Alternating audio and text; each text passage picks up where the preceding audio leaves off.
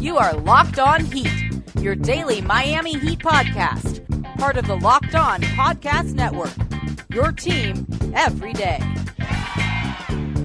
Hello, Heat Nation, and welcome to your daily Miami Heat podcast, part of the Locked On Podcast Network, the only podcast that breaks down every game, news item, rumor, and more. Thank you for subscribing on Apple Podcasts, Google Podcasts, Spotify, or in Himalaya. My name is David Ramil. Just some notes about the week with the Christmas holiday. Miami is playing 3 games this week, but that includes 1 on Monday, and then they're off again until Friday. So I'll still be putting out shows during the week, but I probably won't be putting them out daily, as a lot of you will be spending time with family or traveling and doing things of that sort. However you choose to celebrate the week or not, be safe in everything you do. Enjoy your time as much as you can. And most of all, if you're traveling, make sure to listen to archived episodes of your favorite podcasts, including this one. In the meantime, the Heat are the gift that keeps on giving. Fresh off their emotional win last Wednesday over the Philadelphia 76ers, Miami played host to the New York Knicks. It had all the makings of a trap game against a lesser opponent, but the Heat were dominant early and throughout most of the game, beating the Knicks 129-114 in a game that was never really all that close.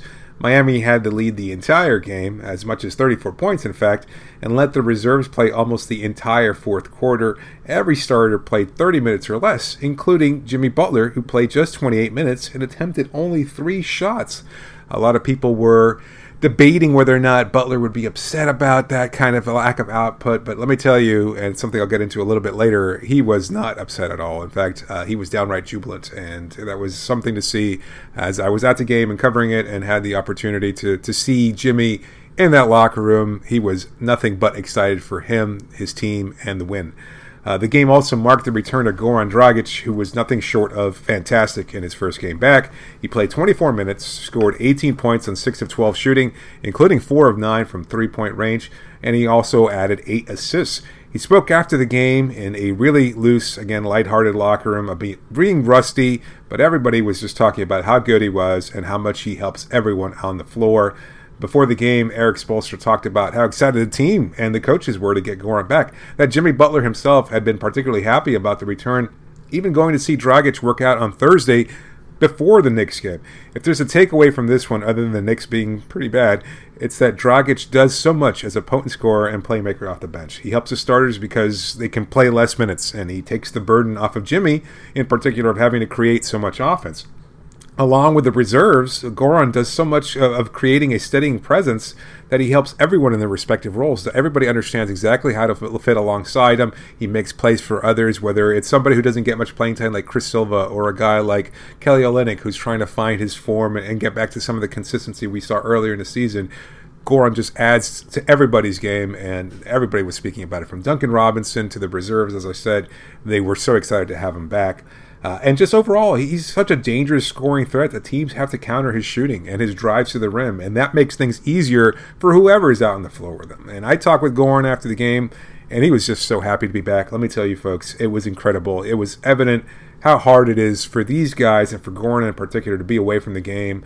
And the adrenaline was still pumping after his return, and he looked so excited, happy, almost like a kid on Christmas, funnily enough. Either way, just great to see him back in action. He looked really impressive, and hopefully he can continue and get a couple of days off during that holiday to continue staying healthy and be productive, because he makes this team so much more dangerous and so much more dynamic. The other takeaway was something I was particularly interested in, which was how the Heat stays focused against losing teams. I actually asked Erik Spoelstra about it pregame, and he was concerned about it as well, especially in the wake of last week's loss to the Memphis Grizzlies. He actually drew a comparison between the Grizzlies game and the Knicks one, saying both teams had been winning lately, and it's true, both of them had won 3 of their last 4. In both situations, they were coming off emotional wins. The Mavs' overtime win took place right before the Grizzlies game, and the Sixers win just 2 days before the Knicks contest. And he wanted the team to play their best basketball most of all. That was the focus for this team. Every game, obviously, but even against inferior, quote-unquote, inferior opponents. And they absolutely did that. And I also asked Meyers Leonard about it, and he went as far as to say that the Grizzlies' loss was actually a positive. In the sense that it was a learning experience. And he said that the team met the next day after losing to Memphis, had a long film session to, quote, dial back a few things, and that they had to get back to their strengths. that as a disciplined team, you don't take any opponent lightly, even the teams that have losing records. And that certainly showed against the Knicks. It also showed against the 76ers.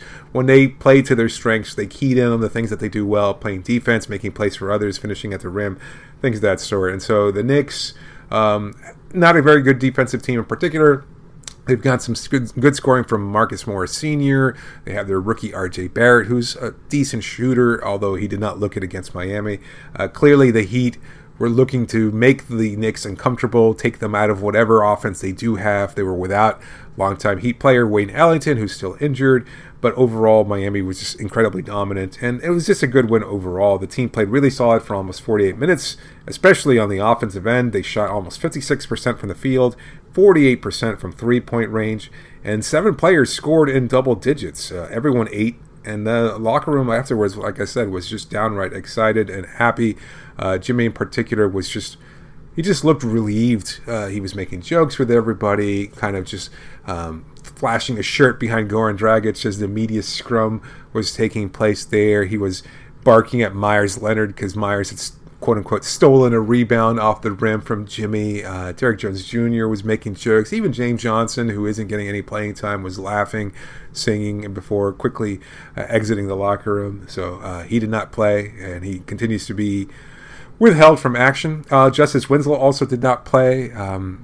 And that's something that we'll get into, or I'll discuss it now anyway, about in an upcoming game against the Utah Jazz. He's already been listed as out. So he's going to miss, I believe, his 9th straight game due to a lingering back injury. And there seems to be some concerns, not just from fans that are kind of growing frustrated with Winslow's lack of playing time, but also the concern that he is injury prone and things of that sort. They're also seeing tea leaves where there may not be any, that Justice is being held out on purpose because he's being actually shopped around in a trade. Don't see that being the case, to be honest with you. I don't think Justice is being traded, and that's not why he's being held out. I think he's just has a lingering health issue, and they want to make sure, just like the concussion, that he comes back to full strength. And more importantly, the team keeps winning, so there's no need to rush him back. So I wouldn't read too much into it. I don't think that there's anything related to a trade taking place there. I don't think he's also injury prone. I think he could come back if it was a playoff situation or things of that sort. You don't want to mess around with back injuries, especially in the league. And I'm not sure what it is. I'm not sure if there's an issue with his core, or if there's something going on there that's not going to be fixed by surgery at some point. Back surgery is tricky, especially, and you don't want to endanger yourself or risk any kind of long-term injury. But we've seen great players, we've seen all types of players actually just be perennially impacted by back issues. I mean, Steve Nash was forced into retirement because of it. Anthony Hardaway had lingering problems. I mean, there's just on and on and on. Tracy McGrady.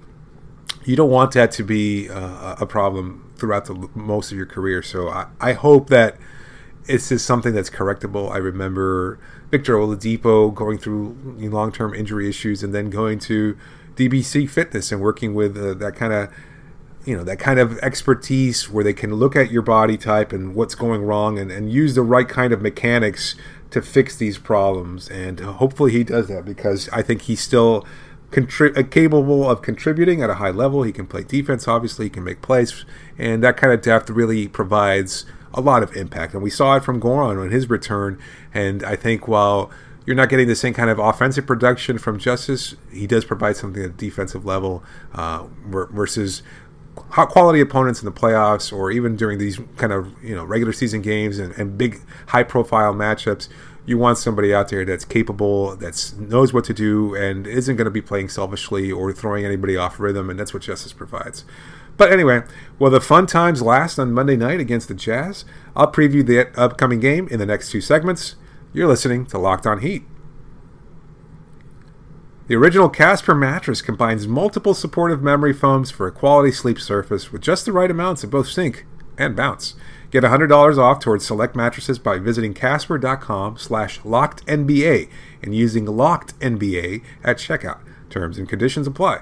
If you can't visit Casper right now, don't worry about it. You can find this and all the other offers from Locked On sponsors at LockedOnPodcast.com/offers.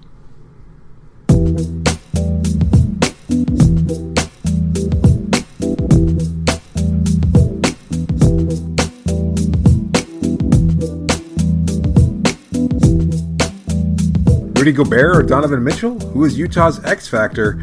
Let's get into the preview of Monday's matchup versus the Jazz. Just some basic points about Utah, who will be traveling to Miami for their third game of a 3-game road trip. That includes wins over Atlanta and a comeback win over the Charlotte Hornets, where they were down by double-digit points in the third quarter. So it's not like they're beating up world powerhouses here or anything like that, but they're playing fairly well. The Miami Heat actually are the second best three-point shooting team in the NBA at 38.5%. The best team in the league, the Jazz, at 38.7%. They're actually about just 21 attempts per game, so they don't shoot it a lot, but they're very efficient when they do. Their best shooters are Bojan Bogdanovic, who just joined the team from the Indiana Pacers. Obviously, Heat fans should remember Bogdanovic when he was lighting things up with the Pacers. He was not necessarily a random scrub Heat killer. He always seemed like one of those players that was dangerous and could go off at any moment, either victimizing a Justice Winslow or Josh Richardson in the past. So he's going to be a difficult matchup for the Heat. He shoots 45% on over 7 attempts per game, so he's obviously very dangerous. They also get some pretty high percentage shooting from Royce O'Neal and Georges Niang, both of whom shoot over 40% on limited attempts. 60% of O'Neal's total shot attempts are from three-point range, so about 3 out of every 5. So he shoots them very well also. He's a high-energy 3-and-D guy that starts at the 4 spot, and like I said, he's pretty effective as a scorer. If the three-point shot isn't there, he gets to the rim, and he has enough length and athleticism where he can finish at the rim at a pretty high level. Even guys that you don't expect to be good shooters like Donovan Mitchell and Emmanuel Mudiay, who's actually a free agent pickup from the Jazz, they're both hitting 35% from three-point range. And Joe Ingles, who's a dangerous shooter himself, is actually at around 37%, and he's actually struggling, but on any given night, he could light up a team from the perimeter. So obviously a huge concern for Miami, although they do a mostly good job of guarding the three-point line, something that they've struggled with in recent games. Not against the Knicks, obviously, but against the Grizzlies, against the Sixers, even, who were able to come back. Miami has their work cut out for them and trying to limit this kind of three-point shooting. Miami, like Utah, both turned the ball over a lot. The Jazz are actually third most in the league at turnovers, just behind Miami at 16.5 per game. The Heat had been leading the league in turnovers, but some recent efficiency has brought them down to second. The Hawks are actually the most turnover-prone team in the league. Bogdanovic in particular has a high dribble, and he's looking for a foul call on almost any drive, so he loses the ball when he's looking for that call. Mitchell can also be a little inefficient. He makes some passes. He leaves his feet at times when he's making those passes because he's so good at using his quick first step and hoping that he can get past an initial defender to put up a mid-range shot or a pull-up jumper, things of that sort. But if the shot is being contested, he'll look to find a cutter or somebody else, or just to dish the ball off and avoid a turnover, but he can force the pass anyway, which leads to a turnover. So that's why they're turnover prone, much like what we see from Jimmy Butler at time when he's diving along the baseline and attacking the rim and trying to find somebody that's cutting, and if he doesn't, he'll leave his feet and force a bad pass. That can happen at times with the Jazz as well. So that's definitely something to look out for, is that they will turn the ball over a lot, and so will Miami, and so that should cancel each other out a lot. The Jazz actually shoot a lot of free throws, about 9th most in the league. Gobert, at 7'1", shoots the most, right above Mitchell and Bogdanovic. So they use a lot of contact. They're pretty good defensively, and so they're going to make contact with you. Gobert, with his length and size, is going to draw some fouls. He's a lot quicker than you'd think, actually, something I'll get into the next segment. But Mitchell obviously draws contact. Bogdanovic sells contact, even if he doesn't draw it. So they have some guys who can shoot the free throws and look to shoot free throws as a big part of their offense. So that's absolutely a concern for Miami. Defensively, they're very good, much like the Heat. And how they used to use Hassan Whiteside, they try to run you off the three-point line. They're 7th best at limiting three-point attempts at the game. So you're not going to get a lot of three-point attempts against Utah, despite the fact that Miami shoots them as well as they do, and they shoot as many as they do. And with Gobert, they obviously rack up a lot of blocks too. So while you think he could be exploited at his height and size in pick-and-roll situations, he's actually improved quite a bit and can guard ball handlers on the perimeter. You can't just hope to get a switch where Gobert is guarding, say, Kendrick Nunn or even Jimmy Butler, and hope that they're going to be able to get right past Gobert. He's capable enough at moving his feet in a way he was not when he was a younger player, and so he can limit what people can do in pick and roll situations. So he's not as good at Bam as Bam Adebayo. He is, obviously Bam is one of the best at switching onto ball handlers as a big, but he's much better than Hassan ever was. So he's absolutely a concern there. They don't force a lot of turnovers defensively. They're third fewest in the league, but they do limit assists, the least in the league. And so for a team like Miami that is looking to pass off to cutters and things of that sort, that is actually a concern because they do such a good job of limiting those passes. They switch well, have active hands, and can afford to gamble on closeouts to throw you off of your passing rhythm because they have Gobert to clean up after them. They had problems earlier in the season with pace, especially because they were trying to incorporate Mike Conley into the lineup. He obviously acquired there via trade in the offseason, but they look actually better of late with Joe Ingles back in the starting rotation. They don't have a lot of depth, however, and that's something I'll get into the next segment, along with some more key points for a potential Heat win against the Jazz. You're listening to Locked On Heat.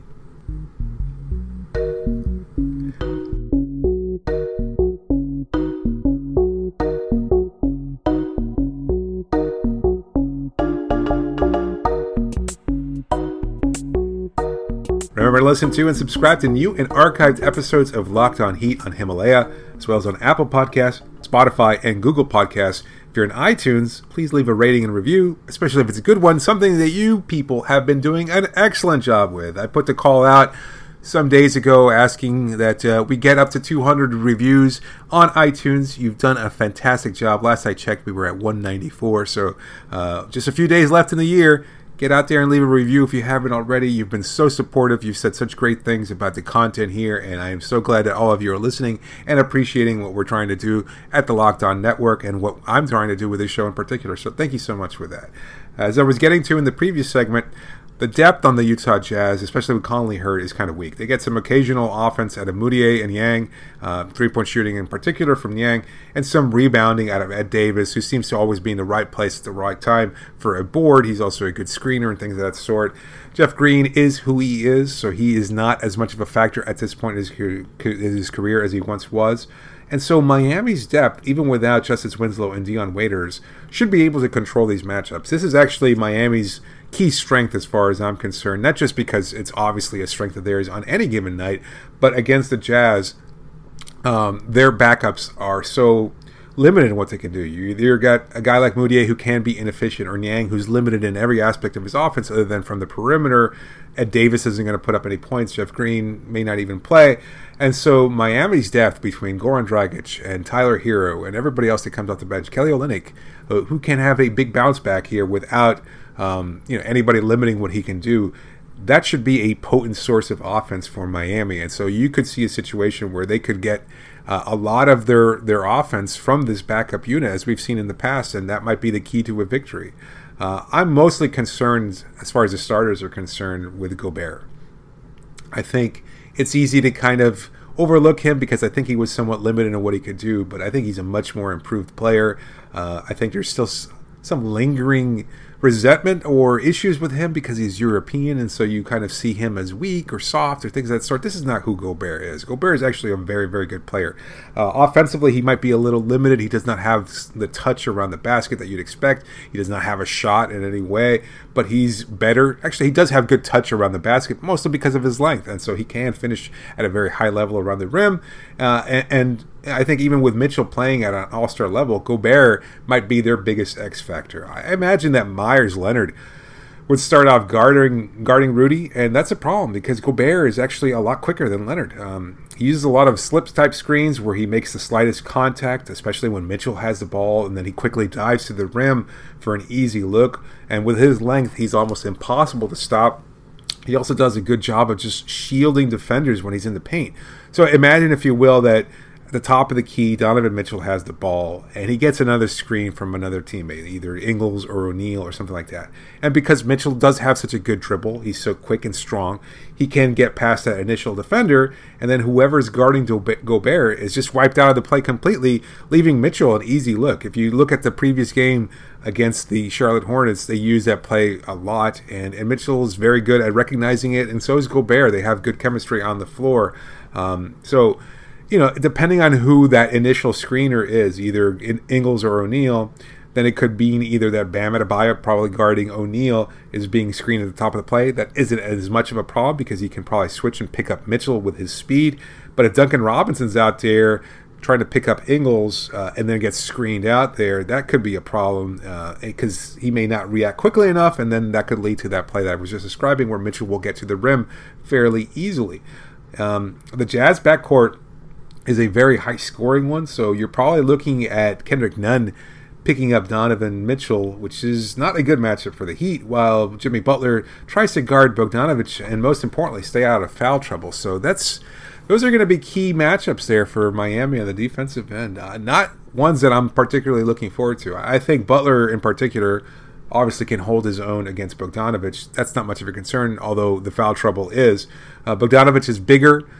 He's stronger, not stronger than Butler, but he is strong in his own way, and he does look, again, to sell contact in any way he gets it, and so that's an issue. Jimmy normally avoids the whistle against him, so we'll see how it happens. And again, since Miami is at home, that'll play in their favor, as it more often does. But the Nunn-Mitchell matchup is, that's not a good one for Miami, I think, because Mitchell's bigger, Mitchell's stronger. And he's quicker than Kendrick Nunn, especially Nunn on the defensive end. So that's going to be a tough one to see.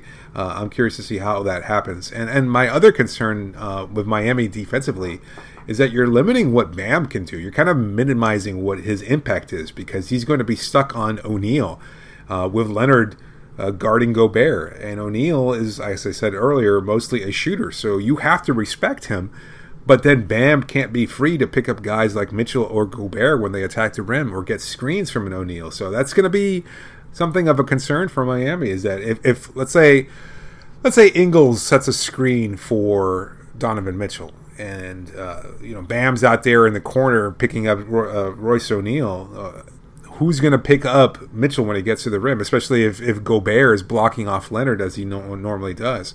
That leaves a wide open lane for Mitchell to pick up a number of points there pretty easily without getting any kind of contact. If Leonard tries to fight over the Gobert screen because he is stronger than Rudy, then he might get into either foul trouble for shoving Gobert out of the way or being late because he's a little slower at picking up Mitchell and maybe slapping him on the arm as Mitchell gets to the rim. So these are all concerns. Again, this is a team that shoots a lot of free throws. They get a lot of contact because of these kinds of plays. They're smart. They're well coached by Quinn Snyder. They're a good team, even though their record is struggling a little bit, again, mostly as they were trying to incorporate Mike Conley earlier in the season. So it's a dangerous matchup. And Miami has to be careful with a team like this because there are a number of different factors. You don't think of Utah as being a potent offense, again, because they were struggling so often to incorporate Conley. But this is a well-coached team.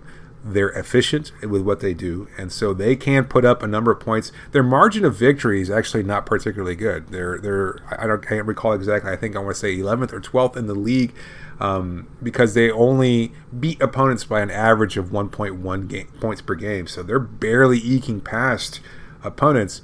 But it's because they control the pace. They take you out of your comfort zone offensively because they play defense at a pretty high level, and they get just enough points to get past you. So they're not going to blow you out because they don't have that kind of potency. Again, even with their three-point shooting, they don't take a lot of attempts, but they're very efficient at it. So they just do what they do, and they do it well. And so for Miami, the challenge is to try to limit them. And for Leonard in particular, trying to stick to Gobert, to keep him from being the kind of screener that he is and to pick up screen assists, for Kendrick Nunn to limit what Mitchell can do. So I wonder if they might switch. I can't see Nunn picking up Bogdanović because that could be a bad matchup for him. And then maybe having Jimmy Butler try to pick up Mitchell. That seems like an option, but obviously Eric Spoelstra Kind of likes having guys stick to what they do and not putting them in weird situations like that. And so with Nunn, because of his size, matches up well with, matches up best with Mitchell. But it's still a dangerous matchup. I'm not one that I'm looking forward to, and I'm curious to see how it'll be. But I'll be there covering the game, and I will be recapping that game. So just stay tuned Monday night, and hopefully you'll get to hear all about a Heat victory. But that's it for today. You can connect with me on Twitter using the hashtag AskLHeat or email me at lockedonheat@gmail.com. I'm David Ramil signing off and thanking you, as always, for your support.